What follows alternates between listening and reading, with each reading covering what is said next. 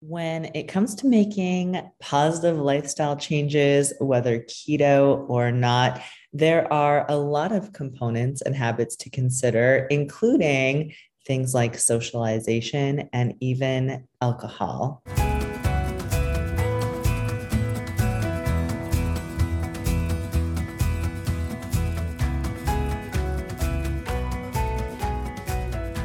I'm Kelly Youngstrom, and this is Keep Yourself Well.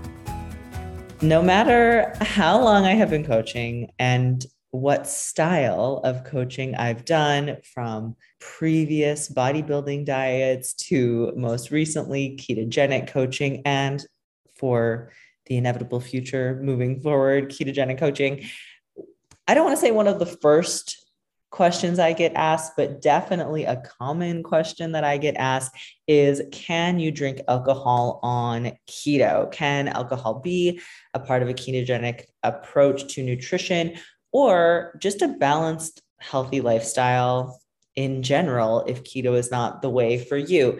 And my very annoying response to this is, it depends. One of the first things it depends upon is your personal ability to practice moderation.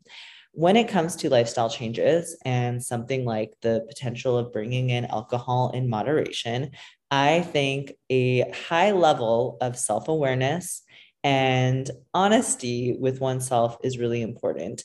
And oftentimes, I think when it comes to habits or behaviors such as alcohol and one's relationship with alcohol, this can be a sensitive personal investigation and self reflection. So I think it begins with the dependence on your true ability to practice moderation.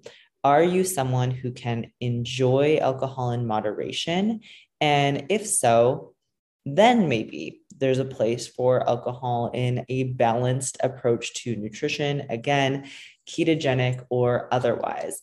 I believe it can be challenging to accept when we are maybe not being served by the relationship we have with alcohol, because it is such a common part of our socializing and our society. Personally, I did not drink alcohol for the better part of 7 years while I was bodybuilding. And I was quite young at this time, like in my early 20s and just into like my mid to late 20s. And I just remember how uncomfortable it made other people situationally. And I was lucky to become very comfortable very quickly navigating around those social situations. But it was a really unique and positive experience to have, in the sense of now working with clients and helping them to navigate their relationship with alcohol and their socialization with alcohol. So it can be challenging to make decisions for yourself, I believe, when it comes to alcohol, because it is an assumed part in many social situations, whether it should be or not. So, moving from you being able to potentially practice moderation and doing that self reflection into the actual logistics of how it affects oneself physiologically. So, coming from a keto perspective, technically, yes, you can practice moderate alcohol consumption and maintain ketosis if you're choosing the right form of alcohol. That being said, it's important to realize that alcohol is technically a macronutrient. Many people say the fourth macronutrient. I say the fifth macronutrient because ketones are the fourth macronutrient. But alcohol is technically a macronutrient. There are 7 calories per gram of alcohol, and our body doesn't metabolize it in the same way that it does our main macronutrients of protein, carbs, and fats. So once we've introduced alcohol, our body essentially needs to burn through ethanol before it can metabolize anything else. So it's not an efficient way to fuel our body, nor is it a fuel for our body. And when you're in ketosis, our body tends to be more sensitive to the effects of alcohol due to how it's metabolized. And that is definitely something to keep in mind. I always try to give that disclaimer for people if they are on a ketogenic diet and going to pursue alcohol consumption. So we want to make sure the carbs added to our alcohol are limited if the goal is to maintain ketosis. So generally clear alcohols are going to be more keto friendly, and anything else is going to be less keto friendly. Obviously, this means staying away from sugar-filled mixes, syrups, simple syrups, the list goes on, anything that would add sugar to the base of a drink, and also staying away from higher carb alcohol beverages like beer. There is the opportunity to have some wine and or champagne in moderation. The drier, the better. There's going to be lower sugar content within the alcohol itself. So if you're practicing moderation with a hard alcohol, generally you will be able to maintain ketosis. But I don't find that that's actually the main problem people have. It's not the alcohol consumption in and of itself. Most people will maintain a state of ketosis having a moderate drink, but it's a slippery slope. And again, this comes down to the self-awareness. It's almost never just the drinking in and of itself that's the issue for people when they are, well, as long, again, moderation being the foundation of all of this. But it's not just the alcohol consumption itself that's the problem. It's the domino effect of the decision-making or lack thereof that comes as a result of having consumed alcohol. So once we consume alcohol, our decision-making faculties are compromised. We are not as cognitively clear. Of course, we are potentially affected in terms of our mood because we all know alcohol is a depressant. And now our decision-making abilities start to shift. And we may not be making the positive choices we would be otherwise had we not consumed alcohol. Willpower is quite fleeting once those decision-making faculties have been compromised with the consumption of alcohol. So what goes from a couple of drinks may turn into more drinks, and then you may start making poorer food choices, either because you're just feeling liberated or because you're now trying to counter the effects of over alcohol consumption. And generally people tend to do that with carbohydrates. So in terms of the keto sphere, I find that this is often when people will go out of keto without really considering the effects of it. So you've had the drinks and now you have the food. And this is really one of the worst times, not only to go out of keto nutritionally, but also just to overconsume in general, because like I said, your body has to process that ethanol first. So you're more likely to be in a fat storage metabolism when you're consuming alcohol. So for this to be the time you go to keto, and also for this to be the time that you generally overconsume calories, it can set you back long term. You know, obviously, if this is happening in moderation from time to time, it's not a habit that we would generally want to repeat, but it's likely going to have little effect on your body composition long term. If it's something that's repeating on a regular basis, you're going to start running into plateaus. And many people do find that alcohol leads to a plateau. So it is important to consider the decisions that come after the alcohol consumption. And those decisions do not just last for one day. So more often than not, what I find is it is this slippery slope of a snowball effect with alcohol consumption. So we have the drinks and then we go out of keto, or we have the overconsumption, or we eat the McDonald's or whatever people eat when they're drunk, and then we are hungover the next day. Now the poor nutrition decisions snowball into the next day. We are also unlikely to get a workout in. So now we've had an extra habit or behavior affected as a result of our choice to consume alcohol. Not only that, but our sleep is affected for the better part of a week. People will argue that they have better sleep after they have had a glass of wine or a drink in the evening. And this is inherently untrue. And don't trust me, trust science. Well, trust me, but also trust science, and that this is coming from science. Again, anytime I talk about sleep, I talk about the book, Why We Sleep. It is an incredible resource, and it will change how you think and feel and operate when it comes to sleep in many ways. And they do talk about alcohol in the book. So although you may fall asleep more quickly, you essentially knock yourself out, like not because you've drank so much, but your body shuts down. You don't get into the same deep sleep and you don't have the same quality sleep. So you're not getting rejuvenating, replenishing sleep. And this trend continues throughout the week. So then what happens? Well, all of the snowball effects that happen when you have poor sleep. Your cortisol increases, you're making worse decisions when it comes to your food, you're having greater cravings because cortisol affects glucose.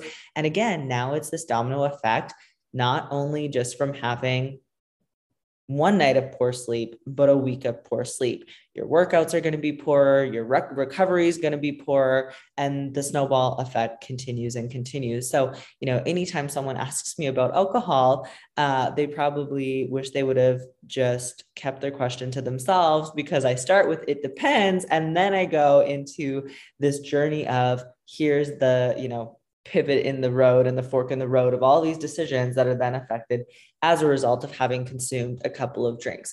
So if you can practice moderation and keep the rest of your habits structured and be mindful of trying to get a lot of rest, staying hydrated, keeping your electrolytes in, still continuing with keto or your personal approach to nutrition, still committing to your exercise, all of these things, then yes, generally you can implement alcohol if you're able to practice moderation.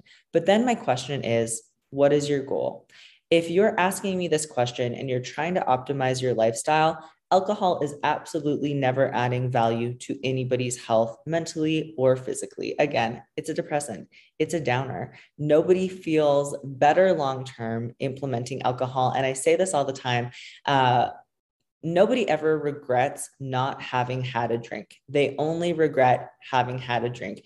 You never wake up on a Saturday morning or on a Sunday morning saying, oh man, like I wish I would have just got totally blasted last night.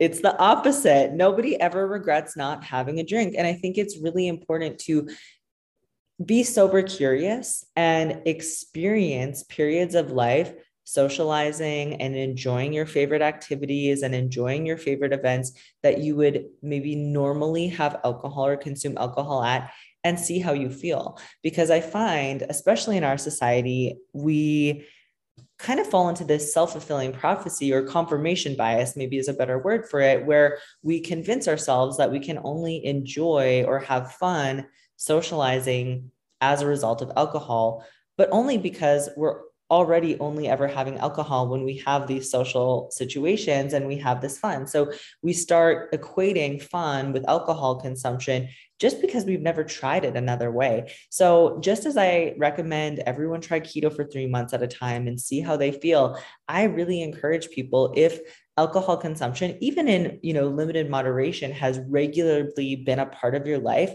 to go for 3 months or 6 months or even longer and see how you really feel having life and doing life and experiencing social situations and relationships and connection without alcohol, and see if it really is adding any value to your life or not. And I don't mean this in a judgmental way at all. I truly mean it. I truly mean it in a way of curiosity. Feel what life is like without alcohol for an extended time and see if it really is adding the value that you think it is. If you enjoy a drink and you do feel like that adds value, even if it's just enjoyment because you're a wine connoisseur or you love mixing a great cocktail or something like this, by all means, there's other value and benefit that can come from alcohol aside from just alcohol alone, and maybe that like increased liberation that people might feel with alcohol. But I find generally, if you're coming to me for coaching or you're asking me the question, often people already know the answer. Alcohol is not adding value to our life, and the risk of negative effect far outweighs any risk of positive effect. So I think that it's important to ask yourself what your goals are with your habits is drinking alcohol in alignment with the lifestyle you're trying to create with for yourself? Is in alignment with the type of person you want to be and feel as though you are? And if the answer is yes, that moderate alcohol consumption, adds to the type of person that you're striving to be, then by all means, there's a time and a place. And I think that, like anything, moderation can be the way, but only if you're really being honest as to whether moderation can work for you. And I talk about this with food, I talk about this with carbs, all sorts of different habits. And especially when it comes to potentially addictive substances like alcohol, it's important to have these conversations. I recommend a book to many of my clients called Quit Like a Woman. I generally work mainly with women, although I do work with men. So clearly this is targeted specifically for them. And this is a book that was written by a woman exploring sobriety and looking for other approaches to sobriety beyond kind of the traditional AA approach. And with this conversation, I just want to talk briefly about the potential peer pressure that comes with alcohol consumption, because I think it's easy to do the self-reflection and say, you know what, I don't think alcohol is adding value to my life. I don't think I want to consume alcohol. But then to be thrown into social situations where sticking to your guns and sticking to that recognition can be really difficult. I find that it actually is very similar to people who influence you to eat a certain way or potentially try to encourage you to eat carbs when you're keto, or just people that you're not comfortable sharing that you're in ketosis with, where it's almost a misery loves company. I think there's two approaches. If you're sober, choosing to be sober by choice and not engaging in alcohol consumption, and people around you are, and they want you to consume alcohol, it's either one, because misery loves company, or two, because they genuinely want you to enjoy yourself and have a good time and not feel as though you're missing out. So I think it's just important to go into situations knowing what your choice is and knowing how you're going to navigate that choice, and stick with the decision that you've made for yourself and honor what's best for you. And this is generally so much easier. It's so much easier, I think, than we anticipate. First of all, I don't think we need to make any grand statements that we're not drinking unless you want to. It's very easy to say, no thanks, I've had enough, or no thanks, I'm not interested, no thanks, I'm not drinking tonight. You don't have to make a big statement about being sober curious or being sober or not drinking. By all means, if that's something you take pride in and you want to, I encourage it. I think it's incredible to open that conversation and encourage other people to be sober curious as well. But sometimes the path of least resistance is okay. And I think it's important to navigate that based on what's best for you and what you think is based on the social situation and the people you're engaging with. But if it's people you know and love and it's friends and family, there should never be any sort of peer pressure. And if there is, I think it's very important to reflect on the people you're surrounding yourself with. If somebody that I know and love says that they're challenging themselves not to consume alcohol right now, or just says that they don't want to drink, that's it. End of question. There is no why. And I think we need to practice not questioning people's choices.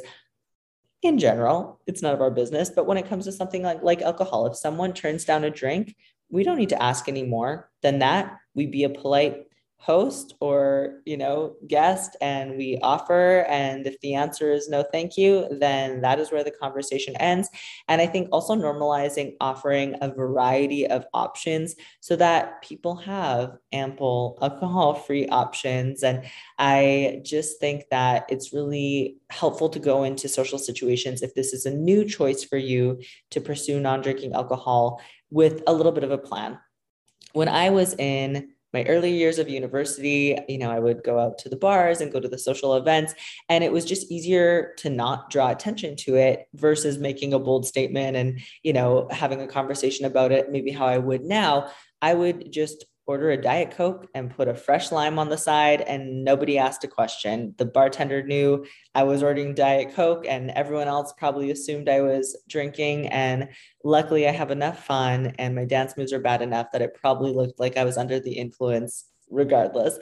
So I think that's a way that you can do it, but you shouldn't have to go out of your way to make it seem as though you're drinking. I think it's something to be super proud of, and to say like, hey, I just don't want to drink, or I'm not feeling it tonight, or whatever the case is. And if you find that you are often surrounded by friends and or family where this is a challenging conversation and something that maybe is pushed upon you, thinking about how you're going to set boundaries in advance to going into those situations. And actually, the reason I thought this would be perfect timing is because we have a long weekend coming up. It is going to be Easter weekend, lots of family get-togethers, maybe some big meals, maybe some alcohol. So I think just perfect timing to reflect on this now, do your little internal introspection about whether moderation works for you, plan on how you want to navigate social situations if you're planning to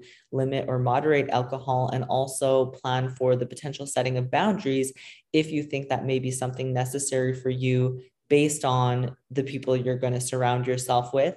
And I do have a couple episodes on setting boundaries. I have a solo episode as well as the episode with boundary specialist Ash here on the podcast, and her Instagram's linked as well to that episode. And she is an incredible resource for setting boundaries. So I think that clarity on alcohol and not assuming it needs to be part of normal life is important. Can it be implemented in a balanced ketogenic lifestyle in moderation? Absolutely. Does it need to be? Does it add any value to life or health?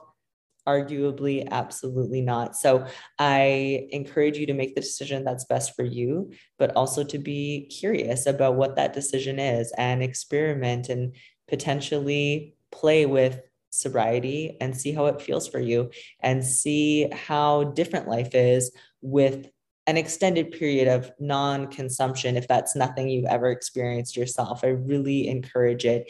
And I hope you have a great long weekend. Enjoy yourself and enjoy good food and good family. And remember that when it comes to consumption, whether food or alcohol, the number one takeaway should be the time spent with others when you're in a social situation.